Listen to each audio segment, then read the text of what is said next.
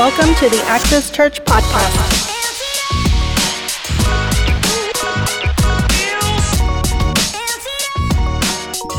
I'm so excited about this word. We're continuing our series called Take It By Force. And the title of today's message is Scandalous. You know what? We love scandals, right? I mean, if there was ever a time that scandal was a thing, I think it's now. Now, there are many words that could be used to describe the earthly ministry of Jesus, but one of the most fitting but rarely used words would be scandalous. See, with the advent of media, first radio, then television, and now social media have made scandals a part of our everyday lives. Many people wake up to check Twitter, Facebook, Instagram, Snapchat, TikTok, just to find the scandal of the day, or even more relevant to our times, the scandal of the moment. People live for scandal. And isn't that the fascination with, or the attraction, or the appeal of reality TV, which is so far from reality? But isn't that why we watch? Well, I don't watch reality, but I know some of y'all do, watching the Kardashians. What are they called?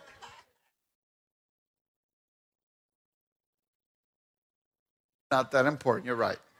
But isn't that the attraction? Because we're just, you know, the Real Housewives of Del Rio, right? We're just waiting. That's why some of you years ago, before it got banned, would log into that website. What's that website that had all the cheese mess? How do y'all know? Because people love scandal, and that's the appeal of that. And the fact is, the more scandalous the episode, the more scandalous the scenario, the more we like to watch. And see, I'm here to tell you that Jesus' ministry on this earth was scandalous. His ministry started in scandal. I mean, just imagine the whole concept of a virgin giving birth. Yeah, right. I mean, think about that for a moment. If you did not think that Mary and Joseph were enveloped and wrapped up in scandal, because people started, okay, you got married when? And okay, when was little Chuito born? He was born, the math's not adding up. I mean, think about it for a minute. His ministry started in scandal, and his ministry ended in scandal. Imagine the talk of the town, the man, the rabbi, the prophet, that one individual that the whole town saw get crucified, then buried. All of a sudden, he goes missing from his tomb. I just imagine that back in the day, Geraldo would have been there with his cameras. Yep. They would have been there looking. Can you imagine? Well, what happened to him? Well, he couldn't have just got up and walked. Well, yeah, he kind of did. No, that couldn't have happened. Imagine the scandal. See, Jesus' earthly ministry started in scandal, and it ended in scandal. And you know what? There has never been a figure more scandalous than Jesus. See, because Jesus came to present to the people a different picture of who God is and what his kingdom was all about. See, religion tells you that God is a judge and that he is more concerned with your performance than your place or your position. All as a means for those who are in charge to control and manipulate the people. Religion tells you that you are not good enough. Jesus came to tell you that the Father is good enough. Religion tells you that you do not deserve God's love, but Jesus came to tell you that the Father's love is unconditional and irrevocable. Religion leaves you feeling condemned in your sin, but Jesus came to tell you that he came to pay the penalty for your sin. See, Jesus came to disrupt, discompose, discomfit all of the religious paradigms of his time. And we've talked about it before, that the religious mindset has always seen and pictured God as a judge. as this individual, as this figure that's sitting on a throne, just waiting for you to mess up, just waiting for you to say the wrong thing, just waiting for you to do the wrong thing with one lightning bolt in one hand and another lightning bolt in another hand, so that he can strike you down with tragedy, he can strike you down with sickness. And Jesus came to disrupt and discompose and discomfit all of those religious paradigms, all of those things that told you that you weren't good enough, that you weren't worthy enough. The Father's love. Jesus' ministry was scandalous. In fact, there are so many scandalous stories in the Bible. There were people that had an encounter with Jesus who, because of some issue or situation in their lives, they were thought to be unfit, unworthy, inadequate to serve or worship God in any way. Maybe it was a spiritual condition, a physical condition, or just because they didn't meet the socioeconomic or racial expectation of the religious leaders in charge. Doesn't that sound like some of what we have seen today in the church? Jesus' ministry was scandalous. We don't have to look much further. We already mentioned about Mary and Joseph. Imagine their lives wrapped up in scandal. See, they were from Nazareth, a poverty-stricken, underprivileged community. Remember what the religious leader said of Jesus, who was from Nazareth. They said, "Can anything good come out of Nazareth?" Imagine God using someone out of a place like that. See, it just didn't square with them. They just didn't have a grid. Imagine Joseph and Mary, people doing the math. Jesus' ministry was wrapped up in scandal. What about Mary Magdalene? One of Jesus' most loyal and fervent disciples, who before encountering Jesus was possessed by 7 demons. And her transformation was so profound that even when all of the men that followed Jesus dispersed at his arrest and his trial, what did Mary Magdalene do? She stood with him. That most vulnerable moment. Can you imagine the talk? You know, even Mary Magdalene's wrapped up in scandal with Jesus, because there's all kinds of books and theories that she was Jesus' lover. Talk about scandalous ministry. Think about, see, these are things that a lot of times you don't realize and you don't notice. What about the Samaritan woman at the well? Scandalous. You're looking at a biracial woman who had 5 ex-husbands and then was living with a man that she wasn't even married to. I mean, not even Telemundo can make a novela that good. Think about it for a moment. The Samaritan woman at the well. The Bible says that she went alone at night. Why was she alone at night at the well? Because her life was wrapped up in scandal. She had to go to the well where she wouldn't run into the comadres, because she got tired of being looked at and talked about and stigmatized and blackballed and blacklisted. I know that don't happen here, but in other places it does. But there she was. She had to go at night, and lo and behold, who does she find? She finds Jesus. What does that tell you? That Jesus will come looking for you in your most vulnerable moment and situation. The exact opposite. She was there trying to hide. She was there trying to run, because she had this paradigm, this concept that God was this judge, that God was mad at her, but God was not mad at her. He was so madly in love with her that he went and found her, even when she was trying to run and hide. It's scandalous. And what happens after her encounter with Jesus? The Bible says she became the biggest and baddest evangelist in all of her community.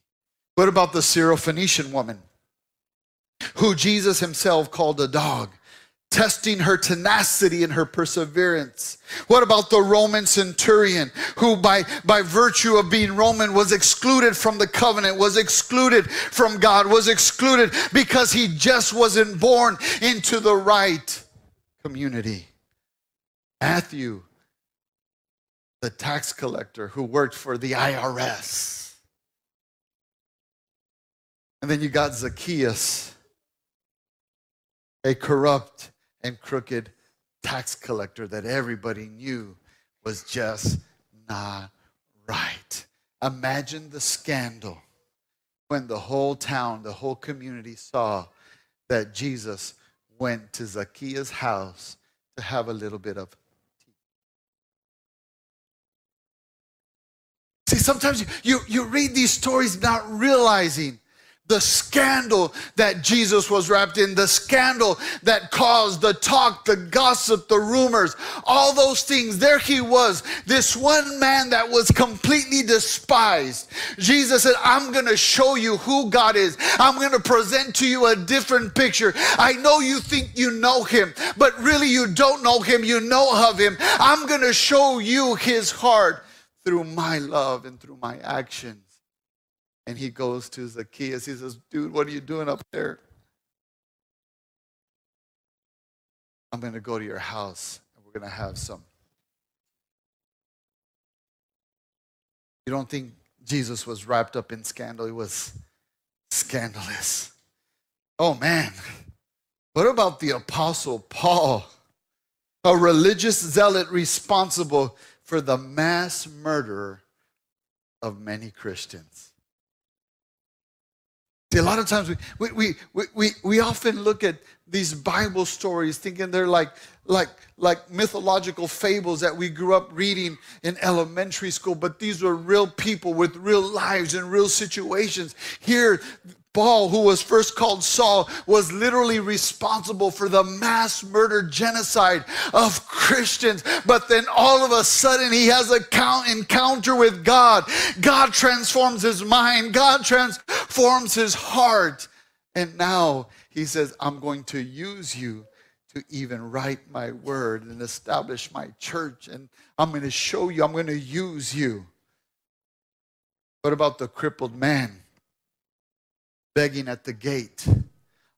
But because of his physical condition, he didn't have access to the temple of God. He couldn't go in and worship. Why? He was excluded by no fault of his own. We don't know what, if he was born in that condition. We don't know if he had an accident. We don't know what happened to him. But because of his physical condition, he was not allowed to go into the temple to worship. He was not allowed until one day Peter and John, they come rolling up and they see this man begging. And like all good preachers, they didn't have any money.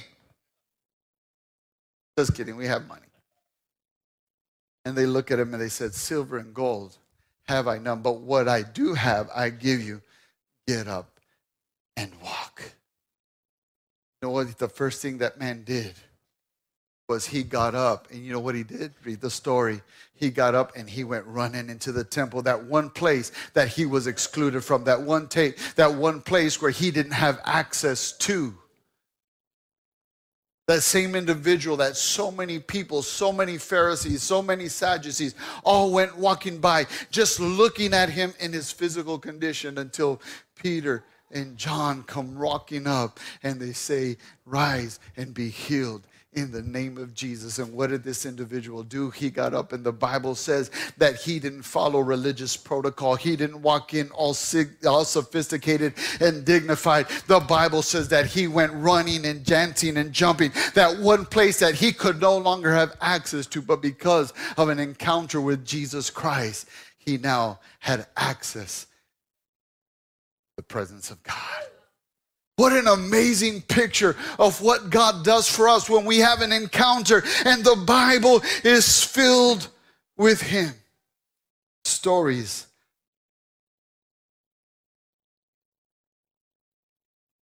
because of certain situations and issues in their life, they were excluded from access. Scandalous. And you know what?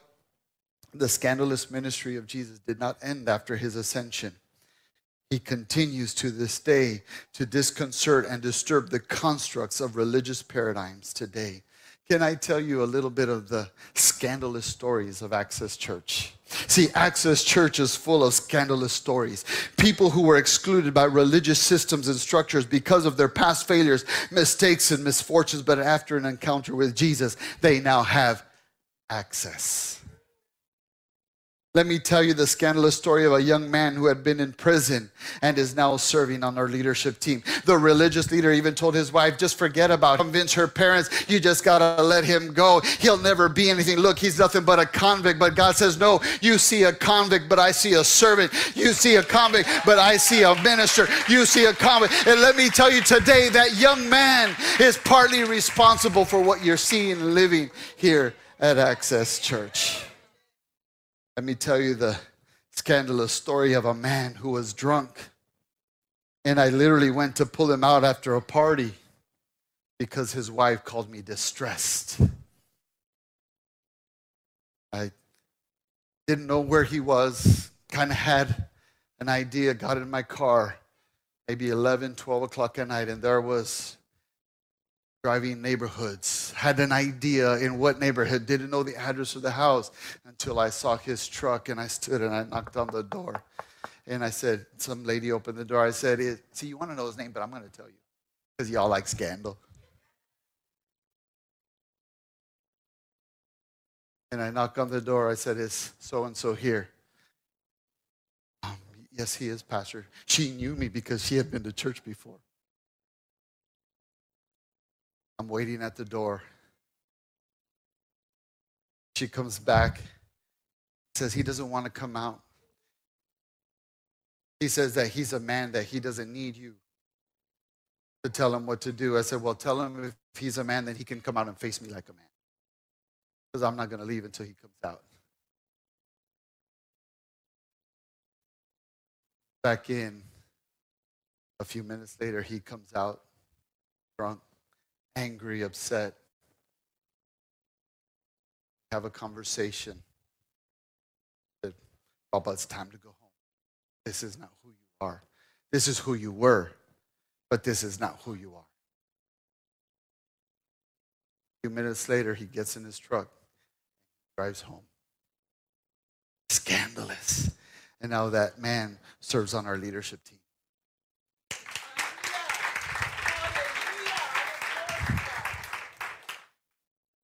Let me tell you the scandalous story of a young lady who had been addicted to narcotics, isolated, partying every weekend, out, drunk. And now that young lady, after an encounter with Jesus, is serving. I'm going to tell you where. Because y'all like scandal. The scandalous story of a couple who got married out of an adulterous affair that met in church but are now serving in leadership.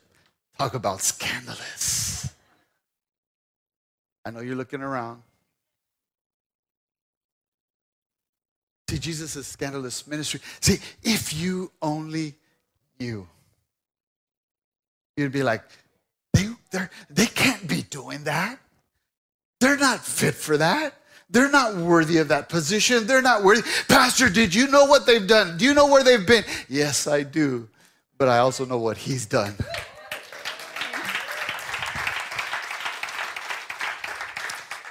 Alcoholism, drug addiction, homosexuality, lesbianism, divorce, depression, adultery, fornication are just some of the issues and situations that people of Access Church have been delivered from. Scandalous. Scandalous. Because he went from being scandalous to scandalous.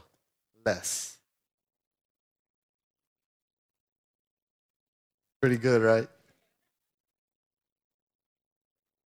And I know you're thinking, how could a righteous and holy God take people who have been rejected, dejected, broken, abused, burdened, sick, and use them for his glory? And the answer is his grace. Grace is the key to everything. It is his grace that grants you access to what religion has excluded you from. And I'm not referring to the weak-kneed, limb, powerless, feeble grace that you find in most Christian theology today, but the shocking, outrageous, scandalous, indiscriminate, senseless, irrational, unfair, irreligious, ridiculous, absurd, offensive, infinite grace which Jesus exhibited during his life. That's why I call it's his scandalous grace. See, by grace, God loves all. See, the only people who really object to this kind of grace are the religious people who think that their behavior merits them some sort of special privilege or position with God. And all of a sudden they're offended that so-called sinners are now put on equal footing with them before God. But that's exactly what God's grace does. I've got news for you. You're the talk of the town because people don't understand. Because they don't understand scandalous grace. I've said it before. No one is worthy of the pulpit. No one is worthy of the altar. Not even me.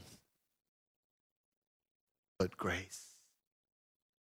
If you only knew every story of every person, of every situation, you'd be like, there is no way. How can a righteous and holy God think about using them again after they've failed and fallen, been broken, abused, hurt? It's because the grace of God. See, by grace, God loves all, forgives all, and accepts all. With no conditions, no strings attached, no fine print, no qualifications, no limits, and no ongoing requirements. It is the grace of God so outlandish and foreign to every human way of thinking and living.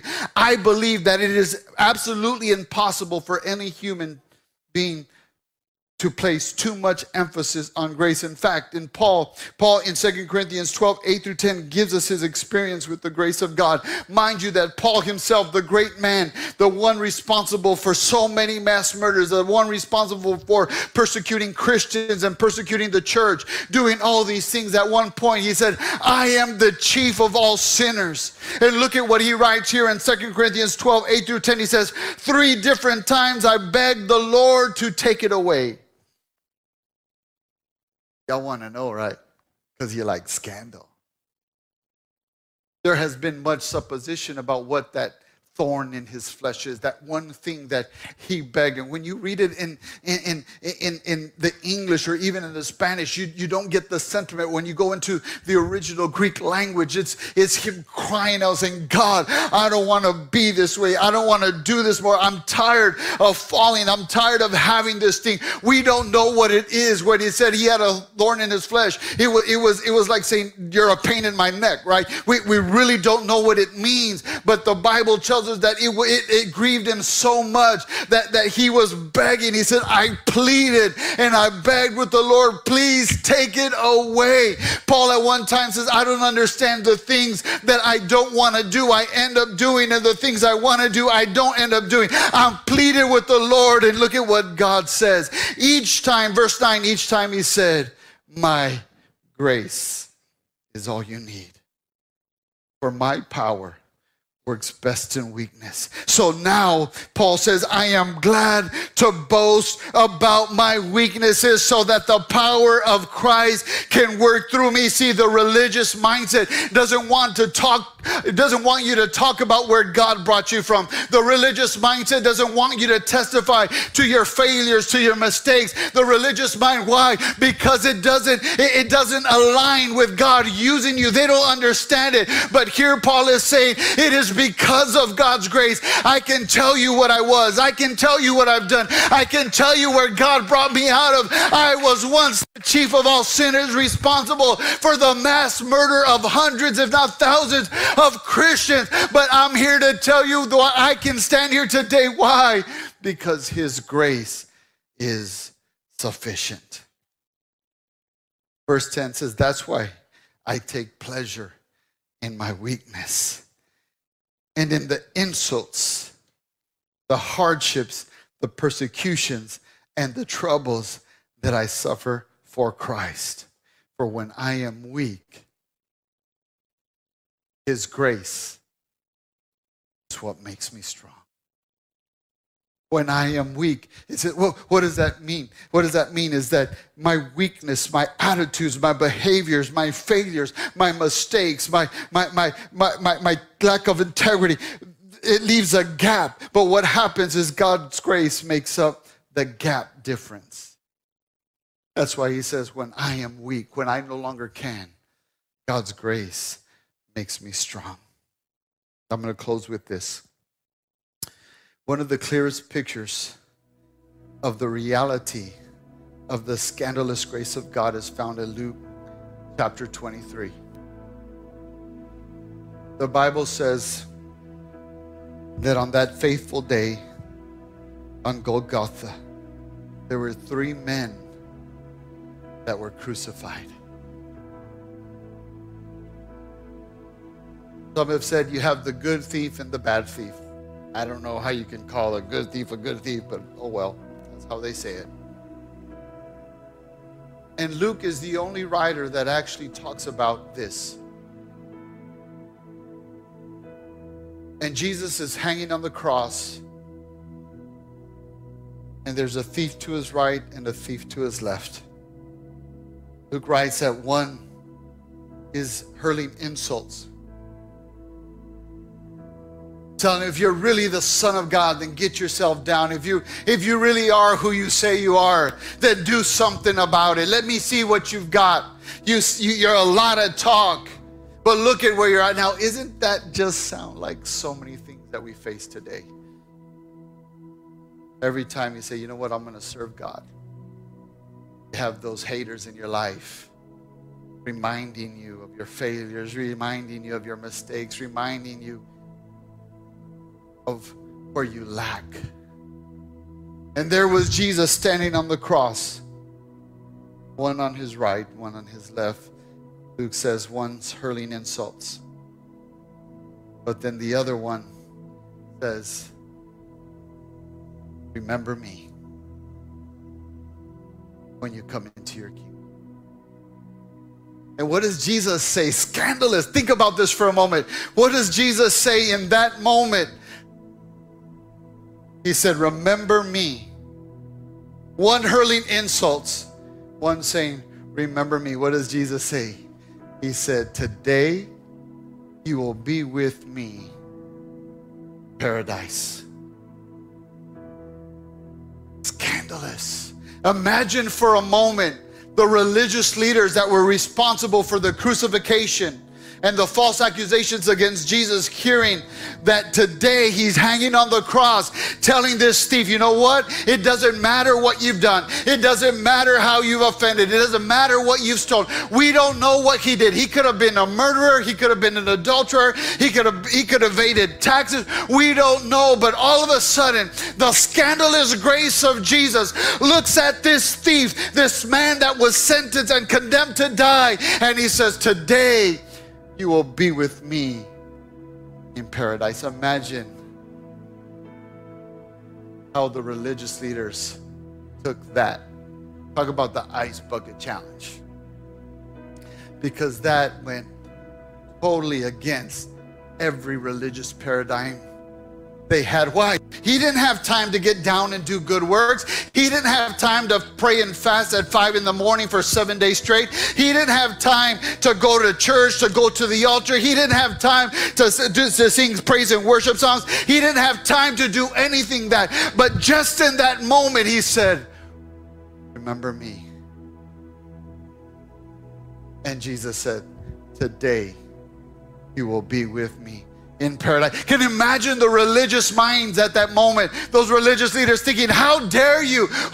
You don't know what that man did to me. You don't know how he hurt me. You don't know how he violated my trust. You don't know how he violated my home. Do you know who you're inviting to paradise? Do you know who you're welcoming in? I imagine Jesus says, yes, I came to die for him too. But he hasn't done any good work. He hasn't kept the law. He didn't celebrate the feast. He didn't take the Passover lamb.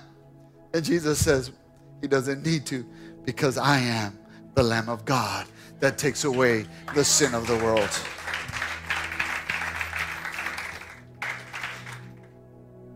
He didn't have time to do any good works. He didn't have time to get down and follow all the religious protocols. He didn't have time to go get a lamb. He didn't have time to go through all the stations of the temple to have access to the presence of God. But he said, today you will be with me in paradise. Scandalous. See, I don't know where you're at today. I don't know what you're going through. I don't know who's hurling insults at you.